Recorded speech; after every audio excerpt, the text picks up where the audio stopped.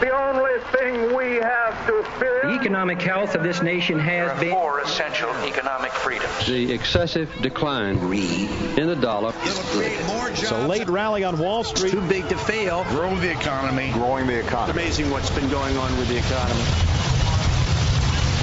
Welcome.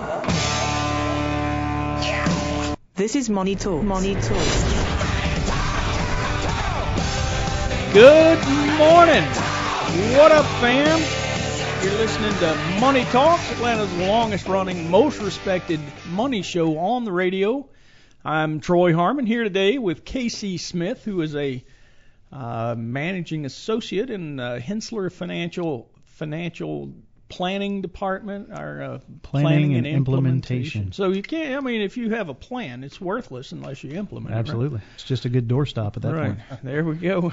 Casey is a certified financial planner, and on the show with us is none other than Dr. Roger Tutterow. And Dr. Tutterow, I'll be honest with you, I don't know just how to introduce you. I do know that you are our Chief Economic Officer, as well as the or Chief Economic Advisor, as Does that well make him as the CEO.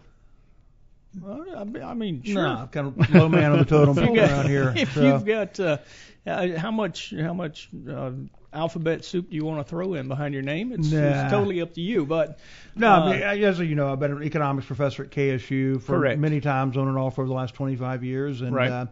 And direct the econometric center there, and been longtime friends of Hensler, and was honored last year when the Hensler Financial contributed support to school, and I hold the Hensler Financial Chair. There you go. Which is great. And so again, y'all have been longtime friends of KSU, and I know you're appreciated broadly. Absolutely. So getting into the numbers, we always talk about the S&P 500. If you look year to date, we have a gain of 22% on the S&P 500. Technology is still the big leader, 32.8% or 32.7% on the year. Everything positive, all sectors positive. The worst of it is healthcare, who's up a measly 7.6%. Yeah. Real estate, which is a little strange, up 29.5% year to date, and communication services, that's kind of a new one. It's the newest sector as far as naming convention goes. Moved from just telecommunications to include who all's got in there now. We've got still got the telecommunication companies, so right. AT&T, Verizon, but it also has Disney, Netflix. Yeah. There's various others. It's anybody that's Comcast in there. Yeah. Communication companies, so it's going to be entertainment as well. If you look on the week, we have got, it'd be good if I kept up with my numbers a little better, right? 20 basis points on the S&P 500. It's been kind of a volatile week. Energy making a huge boost, 1.99%. Utilities up 1.27%, and real estate again, toward the top of that list, 1.2%. We do have some losers on the week. Communication services down 60 basis points, or 0.6%. Consumer discretionary down 8.8%, and consumer staples down 0.92%. Now, it's a strange week when you have consumer staples losing and utilities gaining. Yeah, I was going to say, you see the dichotomy there between those two sectors that usually are pretty highly correlated, aren't they? Exactly, yeah. Both are known for their dividend payments. Mm-hmm. A staple-like business, meaning it's something that we're going to pay no matter what. It's not so sensitive to the business cycle as far as their operations go. If you look on the year, the last 12 months, the market is up 5.8%.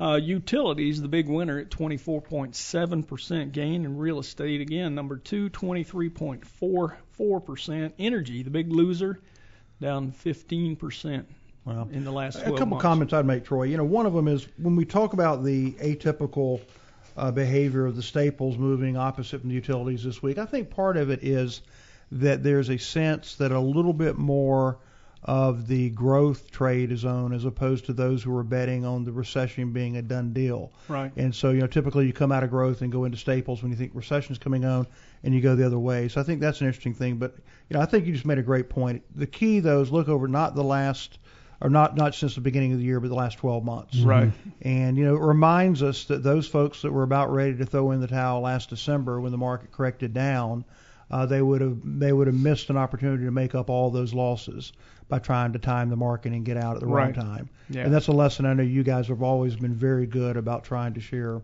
with your clients and your listeners. Absolutely, yeah. We talk about the 10-year rule around here a lot. Casey probably gets more opportunity than I do to talk to clients and potential clients about that. But basically what we say is in order to allow you to sleep at night, we encourage our clients that have spending needs that they would need to cover from their invested assets. We encourage them to put those 10 years worth of liquidity, spending, if you will, into fixed income securities, and the remainder of it leaving the equities market. Let us kind of manage the sensitivity to the market in those equities, so when we see economic downturns coming, that we can kind of get a little more conservative or, stay the course with a market-related return. We manage the risk in the equity side of the portfolio with the sector allocations, the weightings within the various sectors that we're seeing.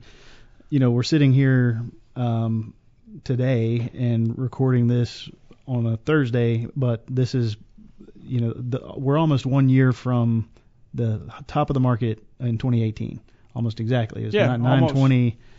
So Friday will be 920. That's the top of the market as of a year ago. So and from that point to December 24th of 2018, we lost almost 20%. 19.36 or something 78, like that. 78. Okay. Was. So it's interesting if you look at the year, the 12-month returns on utilities compared to the year-to-date returns, almost identical.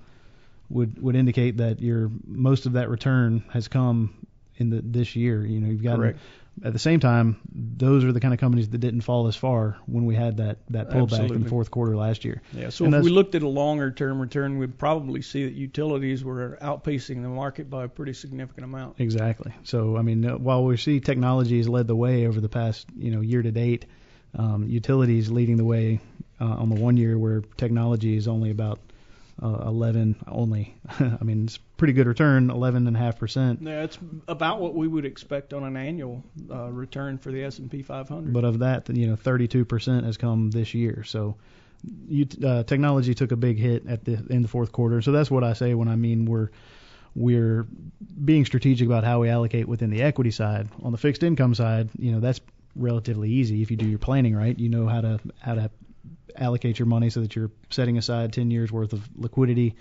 in fixed income investments. But on the equity side, we still want to manage that so that we're in tune with the market and trying to go down not as far when the market's going down, and hopefully we can keep pace with it when the market's going up. Exactly. Yeah, it's kind of a twofold focus with inflation being at the center of both. With the money that we have set aside for spending, we want to make sure that we at least mark time with inflation, if not a little better. But we don't expect to, set the world on fire with those investments and then grow wealth. So, a focus again on inflation, whereas we outpace inflation by a significant margin with those equity returns.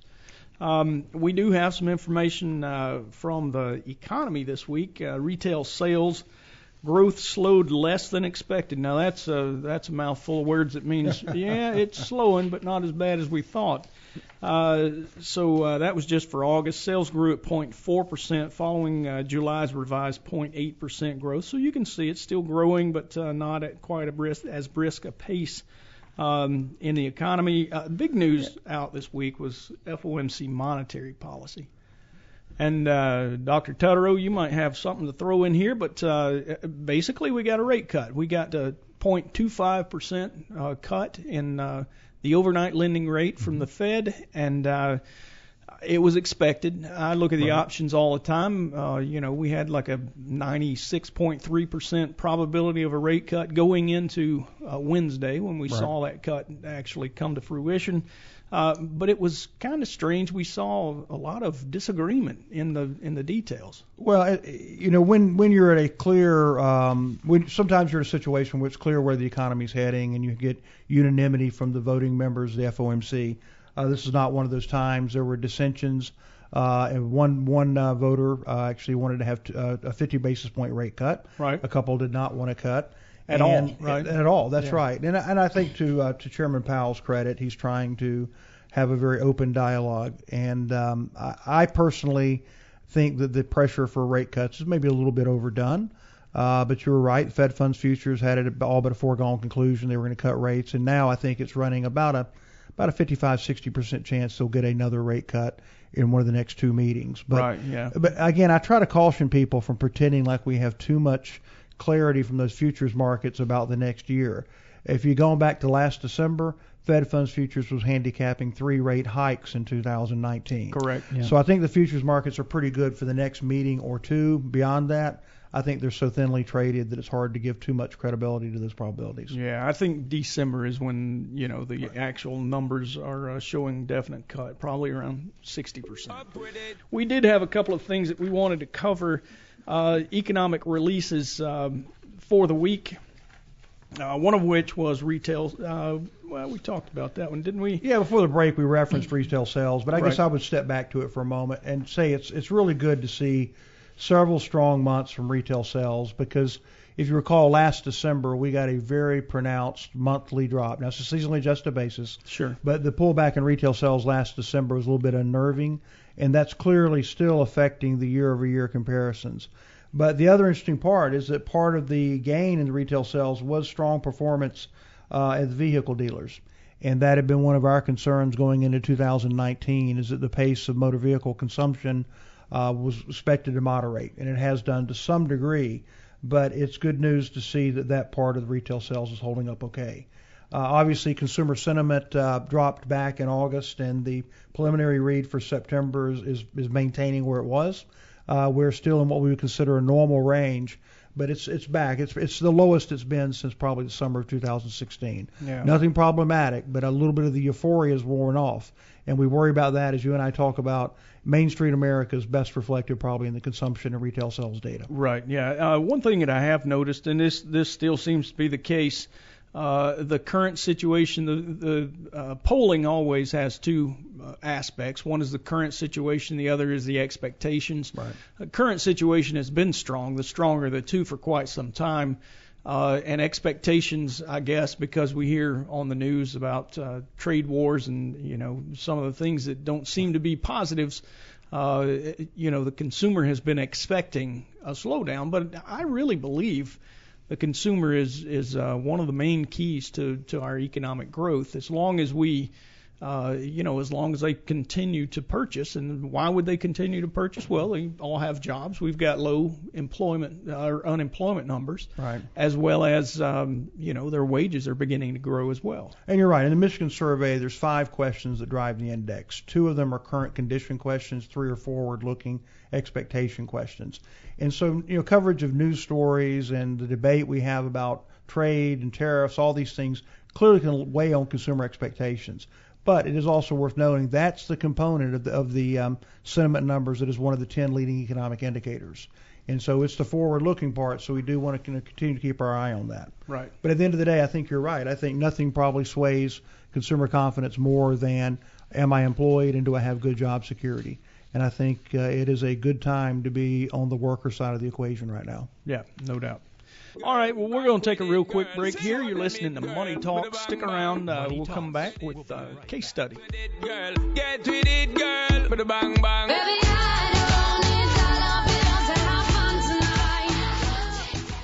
all material presented is compiled from sources believed to be reliable and current, but accuracy cannot be guaranteed. The contents are intended for general information purposes only. Information provided should not be the sole basis in making any decisions and is not intended to replace the advice of a qualified professional, such as a tax consultant, insurance advisor, or attorney. Although this material is designed to provide accurate and authoritative information with respect to the subject matter, it may not apply in all situations. This is not to be construed as an offer to buy or sell any financial instruments. It is not our intention to state, indicate, or imply in any manner that current or past results are indicative of future profitability or expectations. Portfolio holdings discussed are subject to change. There is no guarantee that in the future these securities will be held in Henssler accounts. As with all investments, there are associated inherent risks. Please obtain and review all financial material carefully before investing. Henssler is not licensed to offer or sell insurance products. This overview is not to be construed as an offer to purchase any insurance products.